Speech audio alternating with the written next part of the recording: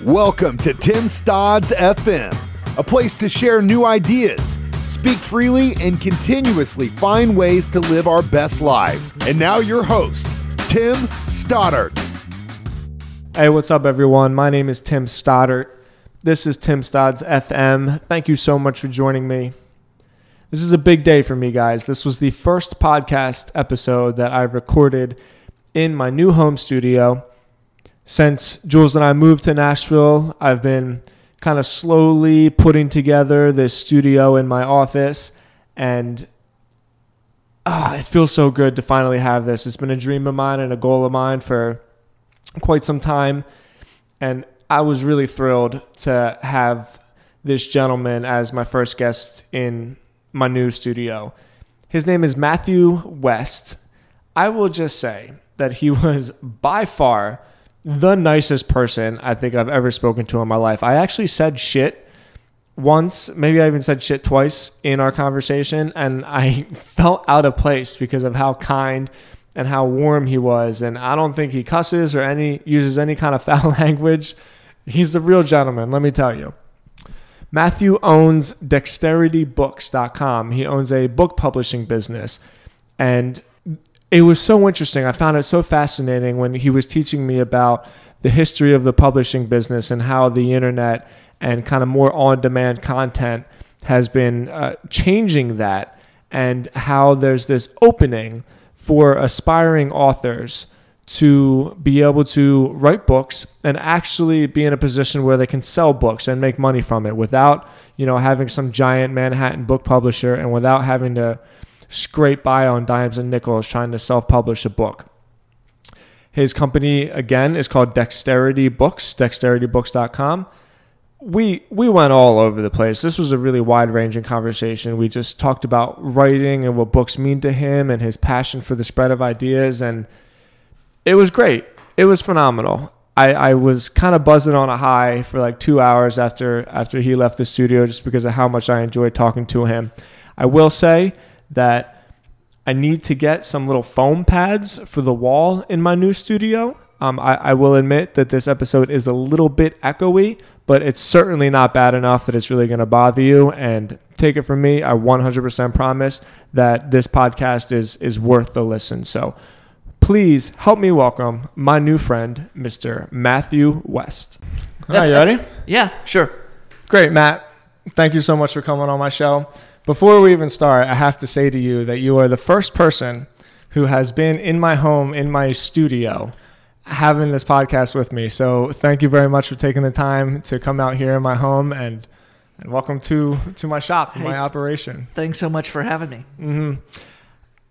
It's really interesting, the timing of you being here, because Juliana, my fiance, who you met downstairs, I have been a writer basically my entire life. It's a theme that comes up on my show a lot, talking about my writing, and I'm sure people listening are kind of sick of hearing about it by now. But even more than like my websites and my businesses and all, the dreams and aspirations, the one thing in my life that I've always really, really wanted to do was write a book. And I've gotten pretty far sometimes, and then I go like, this shit sucks, and I throw it out. And that scrapbook right over there that you see on the desk, that's full of notes for a book I'm working on. And the timing is very, serendipitous, I suppose, to have somebody in the publishing business that could potentially kind of help me on my journey to start this. So with that, I know that's not really a question. I'm kind of like leaving it a little bit open-ended for you. But I think what I would want to know to start, and what I'm sure a lot of other people would love to know, is like, God, what is that first step? How do you get over that hurdle that I'm sure like 99% of the world's writers and people that want to write a book get stuck on, of just that, like... No, that's a great question. But I mean, even judging by the scrapbook over on the desk, the first step is to write, to get it down on paper, get something down, no matter how bad you think it is, get it down. Yeah. Because a lot of people, they want to write a book and they never take that first step at sitting down in front of that first blank blank document on their screen or a blank piece of paper and getting things down. So I would say that's always the first main hurdle to overcome, is to just start writing. And then the second one that follows behind it is, if you really want your message to travel as far as it can possibly travel and reach the people that you want it to reach and make a difference, take the time to learn from writers who have really worked at improving their craft. And that means reading well, first of all, something our teachers in grade school would have told us ad nauseum, and as well as actually reading books on the art of writing. Sure. People that want to learn how to cook, they read books on how to cook well. People who want to start a business read books on how to run a business well. So that's advice that I routinely give to authors, writers, prospects, and clients, is find books on the craft and art of writing and read those as well along the way. I'm having a real moment with you saying that, because I've been an avid reader my entire life. And if there's anything that I want to learn how to do, I've always been able to kind of take it upon myself to just find a book and sit down and read it. But I don't know, I guess because the two are so closely correlated, like writing and reading, that you would almost think that in order to be a better writer, you just keep writing instead of stepping away from the writing and do some reading.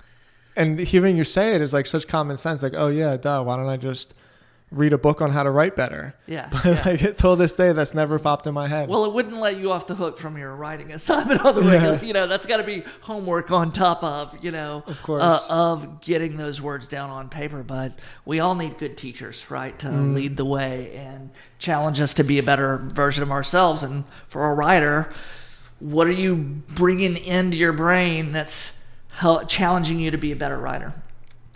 Do you believe in...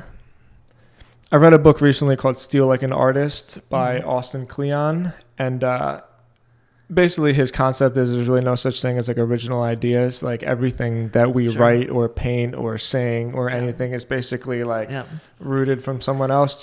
He stole that actually from Ecclesiastes in the Bible. There's nothing new under the sun. So even that was picking up on an idea. Yes, I think yes and no. There's the big struggles that we have as human beings, not to go too philosophical on you here, but the big struggles of what's the world, what's my place in it, what are the forces around that, love, beauty, struggle, basically life.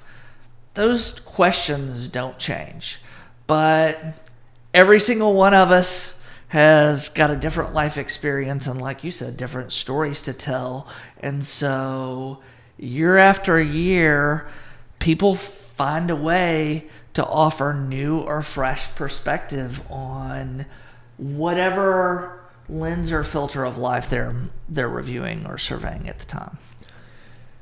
I like that, because it sounds to me what you're saying, at least how I'm interpreting it, is that although like the human experience is consistent throughout people, there's still like a filter of our own perception, which is always unique. No matter if 10 people have the same idea, it's still going to come out of every one of us in a different way. Right. So there's still some uniqueness about it. And also sometimes within the contextual backdrop of the time and place and world we're living in. You might not tell a story to someone today the same way you would have told it just after World War I, because their frames of reference are different.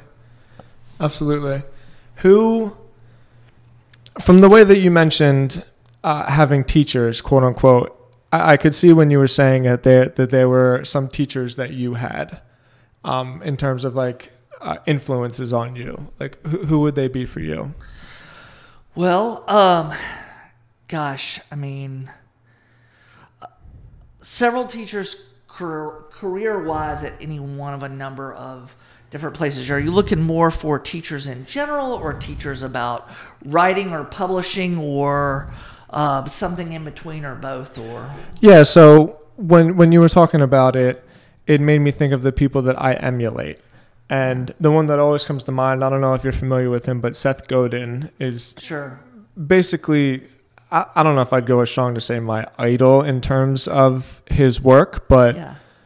I mean, pretty close. Like, I respect his writing style. I've always tried to mimic how he writes in, because when you write online, you're writing in a different format, because people online are a lot like less patient. So you almost have to write in like little bite-sized chunks, sort of. Yes. And so I kind of adopted my writing style in terms of like short paragraphs and just real direct points and not a whole lot of like descriptive words.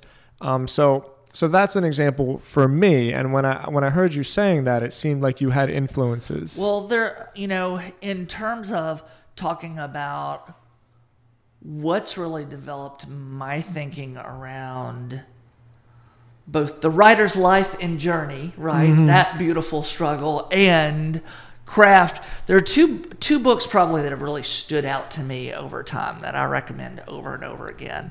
And one of them is Anne Lamott's Bird by Bird, some instructions on writing and on life. And Lamott, she's written both fiction and non, has written really one of the great books on coming to faith experience, written for people not from that faith background. So as being here in Nashville, for instance, faith-based publishing is really big. I spent a good portion of my career in that. We are in the buckle of the Bible Belt. Sure. And but she's one of those authors that actually sat outside more in the literary market and wrote about that. But she also wrote this book about the writer's life. And I mean, there's a famous, well, I don't know how famous it is, but scene that I love that she writes of storming her New York editor's apartment, just raving upset, because the markup on her manuscript, and she's like, "You just don't get it. It's supposed to do this and this, and I was saying this and this," and the editor finally stops her. He's like, "Anne, then write that," and but it just shows how much of that's built up in the angst that you feel as you're pouring over this manuscript. And so I always recommend that as this is kind of like your comfort food for the writer's journey, right? Yeah. And then for the more technical aspects of Comfort craft, food, I love there's that. a book by a guy named Sol Stein, and it's really not that well known or popular. But Stein was an editor and then publisher for one of the larger independent houses in New York in the 70s and 80s, before that era's consolidation of big New York publisher gobbling up smaller or medium-sized New York publisher. He was James Baldwin's editor, worked on a number of famous authors' works during that time, and he wrote a book called Stein on Writing. Okay. And it's one of the best books, if not the best book I've ever read on the mechanics of craft. A lot of what he covers applies to fiction. One of the best chapters on writing dialogue that I've ever read. I've always on how to struggled paint a with that. picture. I know writing dialogue is hard. very Writing hard. comedy is hard. Super right? Has a fabulous section on how you draw a character in a book, in terms of painting that picture, but leaving enough to the reader's imagination that they fill in the blanks. And it was, it's stuck out so much to me that I was at a book industry trade show in California, and I had a cross-country flight back to Nashville, and I remember having this book on the plane, and it's the only book on the craft of writing that I've ever gotten to the end and turned back to page 1 to start reading it Wow. again. Which most of us can't say of many how-to books at Yeah. all, right? So those are always two that stand out in my mind. You mentioned that that internal, awful, what'd you call it, a beautiful struggle. And I'm sure all art can speak to that in some way. I think there's something that's like particularly tormenting about trying to figure out how to get whatever is going on inside of you into like words on a page. And like, I don't know why, maybe it's just because writing has always been like my craft. And I'm sure like, you know, whatever painters or something could explain it a little more.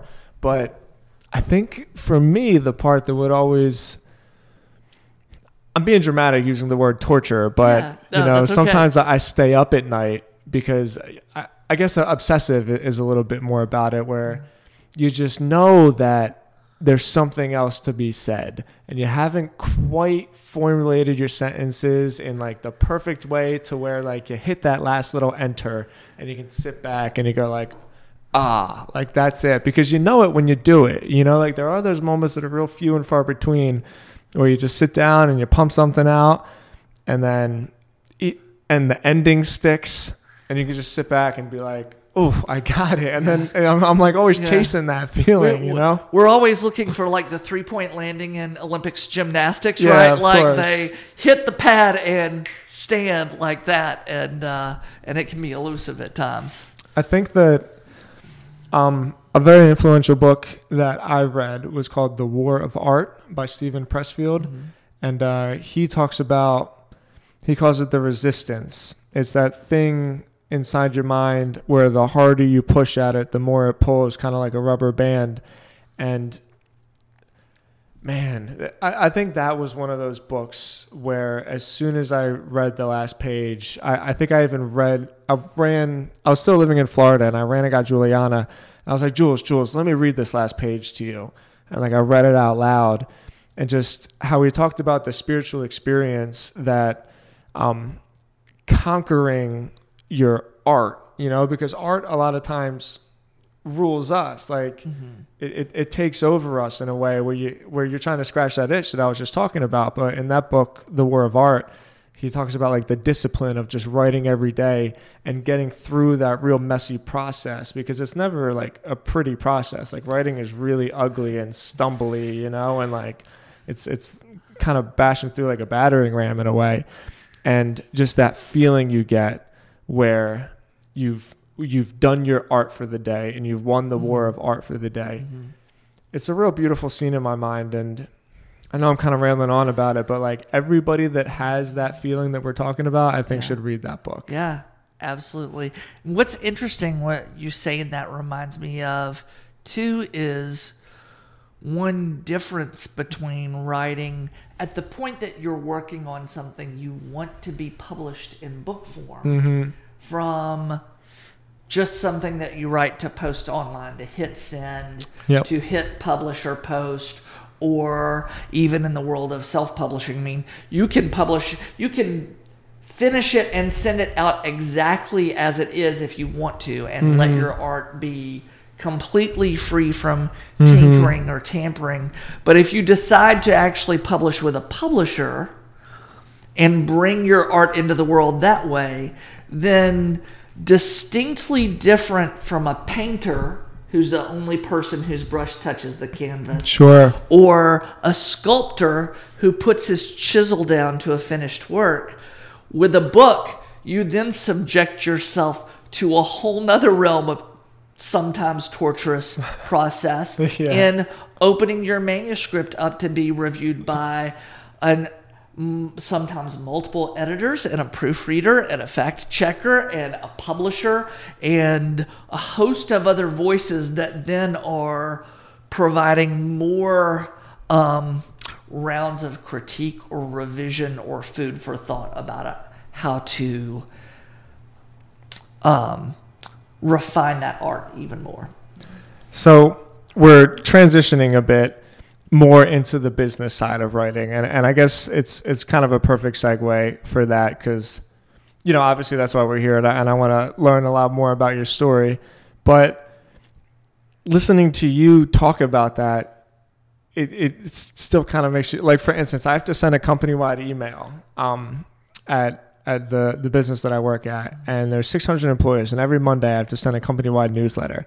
And like before I hit send, I go like, okay, I need somebody to read this for me just to make sure I didn't write anything stupid. And that process alone is like, oh man, what's he thinking? Like, did I screw something up? Did I say something stupid? I can't imagine what it would feel like to have an entire slew of people who aren't just reviewing it, but they're reviewing it in a very systematic process where like you're intentionally breaking it down at certain parts. Oh. Oh man. Have you ever gone through that process yourself? As far as an author letting someone else review my work that way? No, so far I haven't been brave enough to be on the receiving end, only on the delivering end of that. But it seems process. like you're very passionate about the publishing industry. I am extremely passionate about the publishing industry. You know, one of the reasons that I pursued this line of work is because I believe in the power of ideas to equip, inform, entertain, empower, and inspire people. And the written word on the printed page in book form, if you think, you know, many people refer to books as a technology of sorts. It is. It's Absolutely. real technology that in some ways hasn't been bested I since agree. Gutenberg. Yeah. You know, that content delivery mechanism for ideas is an amazingly powerful thing that changes nations and societies and cultures and individuals one person at a time. And I think that is an incredible thing. Yeah, when you say it out loud and you think of the context of what the written word, especially post the printing press, the influence and the change that it's had on every single society, almost like independently of each other, you know? So it's not like one society kind of had like an overwhelming impact on anything else. Like they all did it on their own. I think you're right that in a way, this might be an arrogant thing to say because I don't necessarily have like enough facts to back it up, but I think you could argue that books have been more influential than the internet. I can't think of how you could argue against it. You know, I mean, there's nothing to say that isn't going to shift over time. I mean, certainly the internet is a world-changing technology, and it's changing even the book industry and challenging the way that books are consumed or discovered or found or engaged with. And new technology is going to continue to do that. But certainly if you look at the past 500 years, combined with a lot of other historical events, you know, books have had massive influence over the transformation, you know, and advancement of our societies. I'm reading Walter Isaacson's biography on Leonardo da Vinci right now. Sure. You know, when he talks about kind of this perfect ideal setting for Da Vinci and the Renaissance to flourish and lead to all these breakthroughs. And like post the plague and all that. Well, it was post the plague. There was actually a period of relative peace for 40 or 50 years. So all the money wasn't going into wars. At the same time, you had the structure even of, you know, for instance, the Medici family. They were governing, but governing outside of this formal political or military government system. And as you know, they were wealthy bankers who ended up being the bankers of Europe at the time, and so they were investing all of this money in arts. So you had this combination of this governmental system and their positioning and peace and the printing press coming to light and providing new material and content and ways for it to spread. And then even on top of that, he mentions, if I'm remembering this properly, you also had like fall of Constantinople. And so you had also this big influx of scholars bringing their own manuscripts west. And that provided this environment, you know, for that to flourish. But certainly the book was a key core component of that advancement of That's society so cool. and ideas. Yeah. It's so interesting. Yeah, I don't know my history that well, but with And I may have gotten some of that wrong, so don't go. no, well, that part that period of time has always been very fascinating to me, especially because a lot of, Western society is kind of selfish and self-absorbed, but like almost all of the scholarly work at that time, especially mathematics, was over like Eastern societies, So like once Constantinople fell, then I think it was the Ottoman at that point, the Ottoman Empire, pushed all of that over. I don't know if that's completely true in terms of the timing. It might have been the Byzantine Empire. Anyway, You'll have to get a historian on the podcast for that one. See, that is a problem with the internet, though, is you end up saying some shit, and then like a week later, you get all these angry mobsters. Exactly. Yeah, that's right. Okay, so I want to know a little bit more about the actual process, because you talked about the change in how technology is changing the publishing industry, and right away what came to me is probably, I don't know if you'd say the invention, but the influx of ebooks, because now anybody can write a 20,000 page ebook. You don't even necessarily have to self-publish it. You just put it in a PDF and you put it out there. Does that frighten you at all in terms of like the business of publishing, how everything is spread out so thin now? Yeah, that's a great question. No, frightens me sometimes. Actually doesn't frighten me at all. I think it's fantastic. And the reason I think it's fantastic is because even if people want to digest things in book form, but as a PDF, even if they want to post it for free online, you're still exposing new ideas to the world, right? So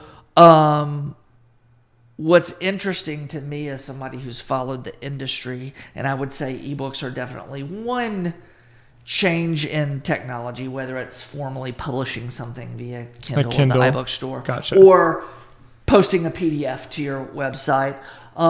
That's one major shift technologically. But in the publishing industry, the other major one has been the rise of print-on-demand publishing, which has really made it much more scalable and affordable for someone to get a printed book, even in really small quantities, and make that book available. Because you don't have to put all that money up front, knowing if you're going to sell them all. That's right. So in general, I'm a believer in spread more ideas, right? But what the economy of publishing has shown us is just because it's available doesn't necessarily mean that it's going to be discovered or consumed, or proliferate, right? Absolutely. And so, I kind of joke with friends in the industry that there's never been an easier time to publish, better time to publish. It's never been easier to publish, and it's never been more difficult to get discovered. To publish. The statistics were last year that of the 86,000 actual publishers in the country, last year they produced about 300,000 new titles in for 1 the year. Marketplace. On top of that, self-published titles by self-published authors through other hold on. Yeah. What you just said, 300,000 published works in 1 year, isn't even including self-published books? No. 300,000 there from actual publishers, another 700,000 self-published. So last year, a million we books. introduced 1 million new books to the market. I admire how you do not suffer from scarcity complex. I think that is so difficult for people to do.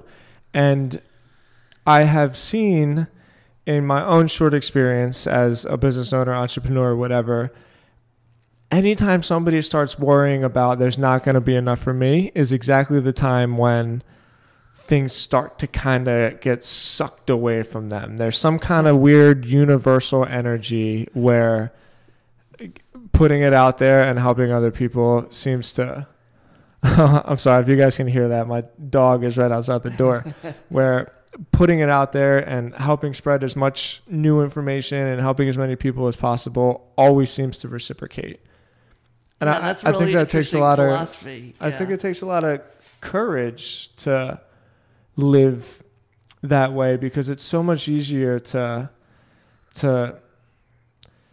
it reminds me of this book called The 48 Laws of Power by Robert Greene, where one of the laws was like, never fortify yourself in a castle, because there's just no way to stop stuff from coming to get you, no matter how hard you try. And it reminds me of that, where if you try to like bunker down and say like, this is our way of doing things and we need to hold on to this, whether it's like romantic or tradition or whatever, it's just not going to work, because you can't stop progress. It's going to come in the way that it's going to come, you know? It is. And honestly, if you look at most industries over the last 100 years and American business in general, and I'm really simplifying and generalizing here, but you think about most businesses that have gone through periods of consolidation, the cottage industry gets eaten up, there's scarcity, there's a commoditization impact that takes place, and then inevitably the consolidators, the people that pull all the marbles into themselves, reach this point where for some reason the marbles are no longer as valuable to them anymore, or they figure out the only way that they can continue to profit further is to start selling the marbles off again. Yeah. Either that or a new technology comes along that makes the marbles obsolete. An entirely new cottage industry. Yeah. So what I'm really interested in publishing is that publishing is going through these series of consolidations, and retail with regard to books is going through these series of consolidations. And so what I'm curious about is, what's the next cottage industry that springs up? What do you think it's going to be? What's your hunch? I hope part of it's my company, right? And what we're trying to accomplish in the marketplace. But to give even an example from the retail side. Yeah, I want to know, like, what's the cutting edge type thing that's going on? It's not even, it's not even necessarily cutting edge, but you saw the rise of the big box store, Barnes & Noble and Borders, and it was these big footprint stores, heavy real estate throughout the 90s and early 2000s. And then Amazon started coming along and eating everybody's lunch. And now Borders is gone, right? They've been gone, almost a decade now. Almost 10 years, right? Yeah. But those chains ate up and really winnowed away the ABA independent store, like Parnassus in Nashville, in Green Hills. Okay. Which is a very famous independent, nationally known. Okay. But now Barnes & Noble is under pressure, and they've closed stores and are retrenching. And the little independent mom and pop bookshop, they're growing. Their numbers are up. Their membership in their leading trade organization is up in double digits. And their sales were up last year. Printed hardcover book sales were up by single digits last year. And so they're different from what they once were, right? They recognize that they need to be locally focused and community oriented, and to be really event minded, bringing a lot of authors in, having readings, having events. But in the process, what they've done is they've reclaimed their spot in the community as a place where ideas are exchanged. So it still comes back to ideas being exchanged. Yeah. It's very similar to like maybe the food or fitness. There's something going on in the country right now where I think people are, look, as much as Amazon's going to continue to grow and everybody can say what they want, but we all buy stuff from Amazon, there's still I think people are worried about losing local communities. And I think that sense of community is helping small business owners such as, local commerce or farmers markets. Like the East Nashville Farmers Market is probably a great example. And I'm sure that is crossing over into publishing as well. I think that's interesting because, in even a larger scale, for my neck of the woods for online marketing, even the way Google has moved over the last 10 years, like Google as a whole has gone way less about big national, almost worldwide websites, like the Wikipedias of the world or like the WebMDs of the world. And now it's so much more about just small businesses in your local area. Right. I think I'm making some like assumptions there, but I have a feeling that has to do with just overall shifts in the way people are kind of living their lives. Sure.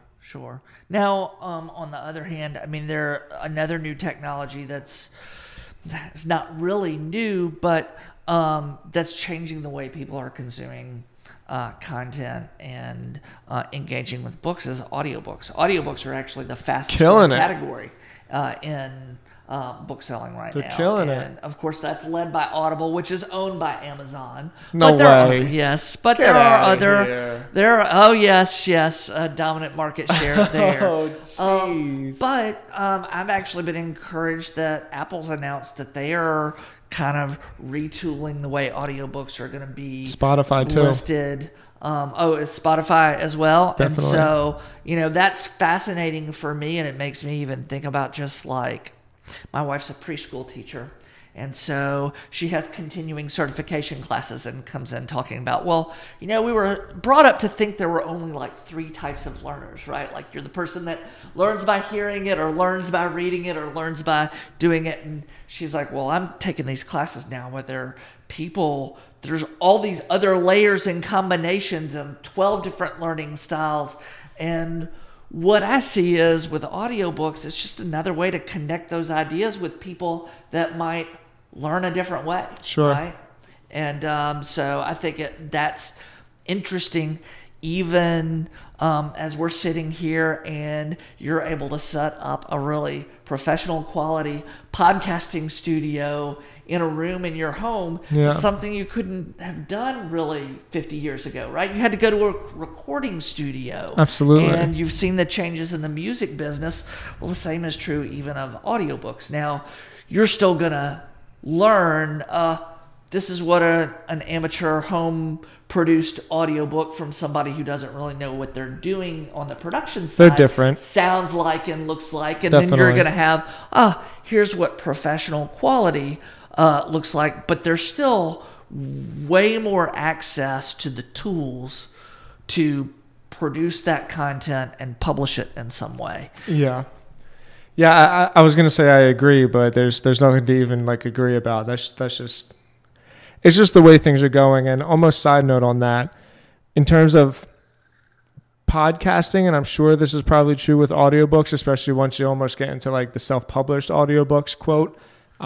Sometimes I feel like the quality of it, the production quality, isn't actually as important to people as like big studios want it to be. Really? Yeah, I started this podcast just recording it on my phone.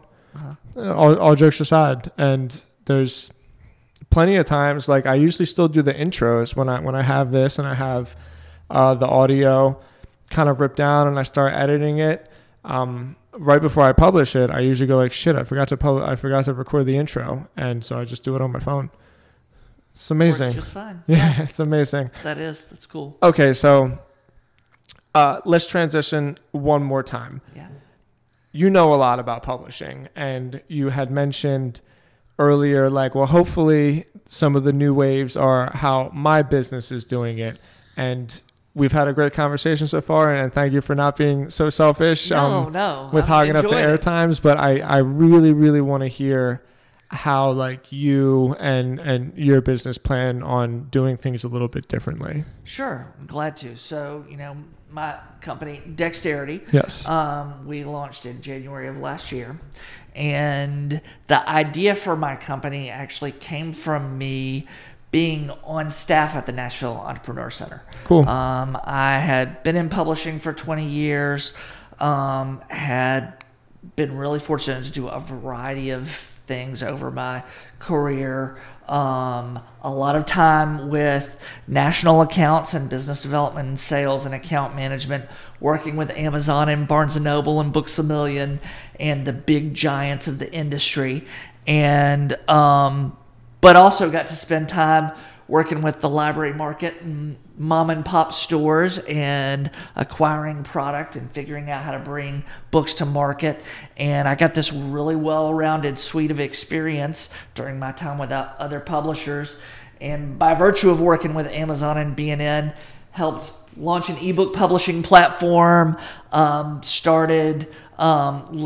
a systems implementation for publishing software that sends your product information out so your books can be more highly discoverable. Yep. And so I got to touch on a lot of new business initiatives that kind of hinted at where the publishing industry is going in terms of how people engage with books, both at the industry level and at the consumer level. And so I left my last publishing role, did some independent consulting, and this role came open to run an accelerator program, which is like a boot camp for startups. Sure. That was like run by the Entrepreneur Center. Yeah, like an incubator, run by the Entrepreneur Center, but sponsored by Ingram Content Group, which Ingram is based here in Nashville, and they're the largest book distributor in the world and multi-billion-dollar enterprise. Oh, shit. Distribution and just, I'm not even sure how many countries. They've got facilities on 5 continents. Wow. Humongous, right? And they really wanted to use the EC's know-how at running these incubators to innovate, to kind of look for new ideas that were innovating in the publishing, printing, and creative space. And I had the good fortune to be the publishing industry lead that built out the curriculum for these 7 startups that came from all over the world and teach them about publishing. Wow. But the cool thing was, while I'm teaching publishing to some of these founders who came from tech backgrounds and not book backgrounds, I'm learning the world of the startup. And I was really blown away by the EC community, by the spirit of collaboration and positivity and energy.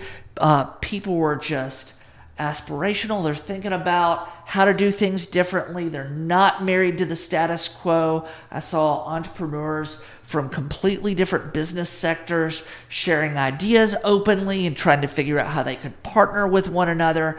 And it was just like I'd found my people and my place. Like, it's so the way I see business has the potential to be, right? To be community oriented, to be collaborative and positive, which links back to this idea of my philosophy about publishing, which is there's enough for everybody. Yeah. Let the ideas spread, right? And the ideas will find their readers.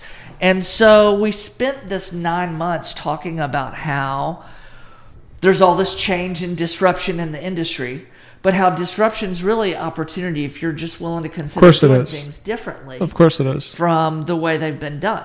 And we also spent time talking about this kind of artificial line that's been drawn in the sand from the traditional publishing industry and that business model, which, you know, largely is dependent on these larger publishers writing checks in advance before they ever get a manuscript, which are an advance against future royalty payments, and that are non-refundable, giving agents a percentage of the proceeds from those checks, assuming all this financial burden and risk, gambling that 2 years from now the market is still going to want this idea. Well, what's happened in the industry, similar to the music industry, is that these larger publishers are gobbling up all the small and medium-sized publishers, the consolidation we're talking about. So yesterday's author at a mid-sized publisher that was getting a pretty nice advance check, and they were getting a real marketing plan and real marketing dollars spent, an editor who was the perfect fit and passionate about their idea and understood exactly how to bring it to the world. Well, once that company gets bought, now they might be way further down on the list, and the advance checks have shrunk, and the editor who knew them inside and out is no longer even there. And it gets really, really easy for that author, if you're not the best-selling star, to get if lost you're not in the James shuffle. Patterson. If you're not James Patterson or King or Patricia Cornwell or insert famous best-selling author here, it's easy to get lost in the shuffle. At the far other end of the spectrum is the self-publishing market, where there's tons of volume. It's really there's almost no cost barrier to entry, right? I mean, a couple of $100, right? And you can publish a book, really? if that, right? But the whole system is designed to be self-serve, right? Upload the file. The system will tell you if it validates. Good luck. Best wishes to you. But if you want to talk to a human being, or if you want expertise about how to find your readers or how to submit your manuscript to that next layer of torture, or if you own a content and brand and can already reach your readers directly, then sometimes it doesn't even make sense to go through that traditional process. I agree. So what I see is an emerging need for companies that can sit in the middle, and instead of propping up this artificial line between the two worlds, bridge the gap. And that's what Dexterity aims to be. So we offer a full menu of publishing services that either publishers can get a la carte and use this as an outsourcing service, or indie authors can use a la carte and say, I'd like an editor for this project, for this timeline, in this budget range, or I'm really in need of a graphic designer that understands my brand. Or we can offer those menu options as an end-to-end solution with us as the publisher, but not following that traditional model of advance check up front, no wait 2 years to publish, but building client partnerships where everyone is invested on the front end, and we're working together with a tremendous amount of transparency, so we're making decisions about your business and brand all along the way that make sense for you as a client. And so, for instance, our very first book that we published was by a guy named Tim Shaw, who is a linebacker for the Tennessee Titans, who went public with his ALS diagnosis last year. Oh, wow. And Tim had a story that he wanted to tell to inspire other people to know what they were meant to do and to pursue that passion no matter what. But he didn't have 2 where or would 3 you start? years to wait, right? And so we were able to take Tim's book, and we went from rough manuscript to finished books, printed offset in Nissan Stadium in 75 days. And we launched the book on New Year's Day at the Titans versus Texans game with a signing on the South Lawn. They dedicated the opening ceremony to Tim. The book went up on the Jumbotron TV screens, I think, and the announcer said, if you buy one book this year, it ought to be Blitz Your Life. And I think we might actually have bragging rights. You'll have to check facts on this, to be the first publisher to launch their book and their company at an NFL game. And I'm pretty sure you are. But that book went on to get national media. It was published with every bit of the same quality standards of any book coming out of New York. It was carried by Barnes & Noble. It was available on Amazon We built a custom sales plan for the author to be able to sell copies himself, and had Shopify integration with our warehouse. And as of this spring, won awards from the primary trade association for independent book publishers, including Best First Book by Newhouse. Congratulations. Thank you very much. How's that feel? It is really humbling and surreal at the same time, because in the middle of all that great story that is that I think represents what a new kind of publisher is able to do. And one added note on that, also inspired by the community at the EC, instead of hiring this heavy infrastructure of employees like traditional publishers, I've built a community that's basically a publishing collective of like-minded independent business owners and publishing service professionals that want to maintain their independence as, in effect, solopreneurs or small business owners, but team up and collaborate on projects that allows us to find just the right talent for each project and client.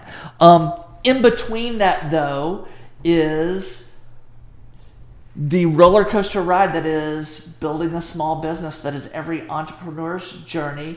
And what I tell people is, it's mountaintop to Death Valley at a moment's notice, right? Every little victory feels like a mountaintop experience, and every little obstacle feels like a kick in the gut. And you can go from one extreme to the other in a matter of hours, right? Yeah. And so our team is tremendously honored to have that accomplishment for our first book out of the gate. But at the same time, building something new and different, it's roll up your sleeves work every single day, and we don't take it for granted. You got me kind of speechless, honestly. Beautiful story.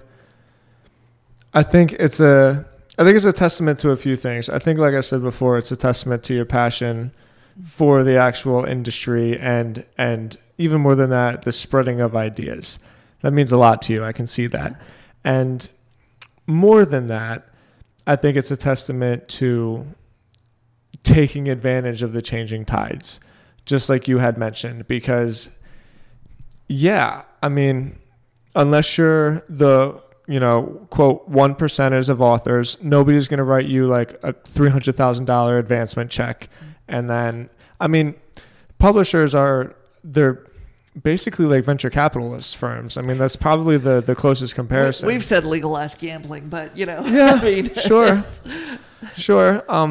But then on the other end, it's like, okay, you had this book, like you said, the other end of the spectrum, we can put it together for you. So congratulations, here's your book. But there's no marketing involved with that. There's probably like low-end graphic design. So for the amount of people out there who love to write, like myself, and who dream to have a book, aren't necessarily aspiring to sell like 80 million copies, Right. I think there's a huge need for what you're doing. And I like it when there's a struggle involved, because I think it makes like the victories that much sweeter. I've seen it means something to have to really work for that and to experience like the highs and lows, and I experience them myself sometimes multiple times a day. But man, this is why I love doing this podcast, honestly. Like I told you before we got on, like everybody has something cool to say. That is so cool to hear you say that, and to hear that story, and to see like the fire build up inside of you, and knowing that you feel like you're just getting started. It's great. It's Thank a you great very story. much. I appreciate it. Sure. We hopefully we've already got so many other stories to share. And I guess, one of the things that I've just been really struck by is that every author that we work with, every client that we work with, there's a reader out there, right? It doesn't have to be 80 million and for their book to make a difference in somebody's life. Yeah. You know, I mean, Tim's book, we got, letters from people saying it was impacting, it was one of the best books on leadership they'd read, that it was changing the way they were leading their companies. He interviews in his book stories of other CEOs and entrepreneurs. Mike Brody-Waite from the CEO of the EC is interviewed in the book. Shares his story. Musicians, pro athletes, some of whom have overcome incredible adversity to achieve a form of success. And so when you get that feedback, that rare moment in the middle of the struggle, in the middle of, oh man, this didn't come together. Oh, this file's not the right format. When every once in a while you get a story from somebody that says, this book changed my life. We published a book in January, Leading Expert on Food Addiction Recovery. So this woman's out of Philadelphia area, Dr. Rona. She spent 30 plus years in addiction recovery, running 12-step programs, licensed counselor, and recovering food addict herself, and had published a book with another publisher about how the chemicals in our food are as addictive as other substances. Why don't we treat treatment the same way? Right? And so that was kind of the clinical book. And then this book we did was, she wanted kind of a little intimate entry point for people that know there's not something quite right with my relationship with food, and I need God's help to figure it out, right? So she's a person of faith herself, and one of the core tenets of a lot of the 12-step programs is you got to get in touch with something bigger than yourself, right? Mm-hmm. And so this 90-day devotional, we released it in January, and she's getting letters from people saying, this book literally saved my life. Yeah. We got a letter from a woman who was like a second-year resident at this treatment center working with a patient that had just had weight loss surgery and had to completely re-engineer the way he thought about food, and was writing us to tell us what an impact this was having this person re-engineer, what's a really difficult part of their life to surmount. So you just look at that and you go, man, how could you not be excited? Absolutely. How could you not? How could you not? Yeah, that's like what living is all about. If you sell 3,000 copies or 50,000 copies, you're making a difference. You're making a difference. 100%. There's, like you said before, there's people out there that got exactly what they needed to get from the work that you guys are doing, and I think that's beautiful. Man, thank you so much for coming here once again. I can keep talking to you. I feel like I have to kind of cut this off because I got to go eat my dinner. But one last time before we sign off, please take this next 2 minutes, shameless plug. What's your website? Where can they find you? How can they contact you? Sure, absolutely. Our website is dexteritybooks.com, and feel free to reach out to us there. We're on Facebook as well. Yep. And like I said, we're actively growing our client roster and helping people get their ideas where they want, and offering some services that some independent authors might not have access to, as well as serving trade publishing clients, and all with kind of a knowledge born of this community of now almost 30 different publishing professionals. It's amazing. Both here in Nashville and elsewhere. It's amazing. That care about spreading ideas and making people's lives better. That's amazing. I will link all of that stuff up in the show notes of the post of this podcast for you. Matt, thank you so much again. One more time. I really appreciate it. Great. Guys, thank you so much for listening. If you could do me a favor, leave a rating and a comment on the iTunes. Is the best thing you can do to support the show. I appreciate you guys. Matt, thank you one last time. Talk to you next week.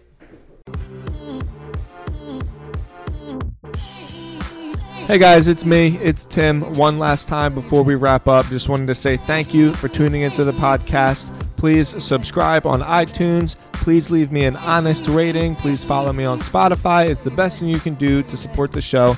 If you want to find out more, go to timstodds.com. Feel free to fill out the contact form to reach out to me personally. I always respond. I appreciate you guys so much. I'll talk to you tomorrow. Have a good one.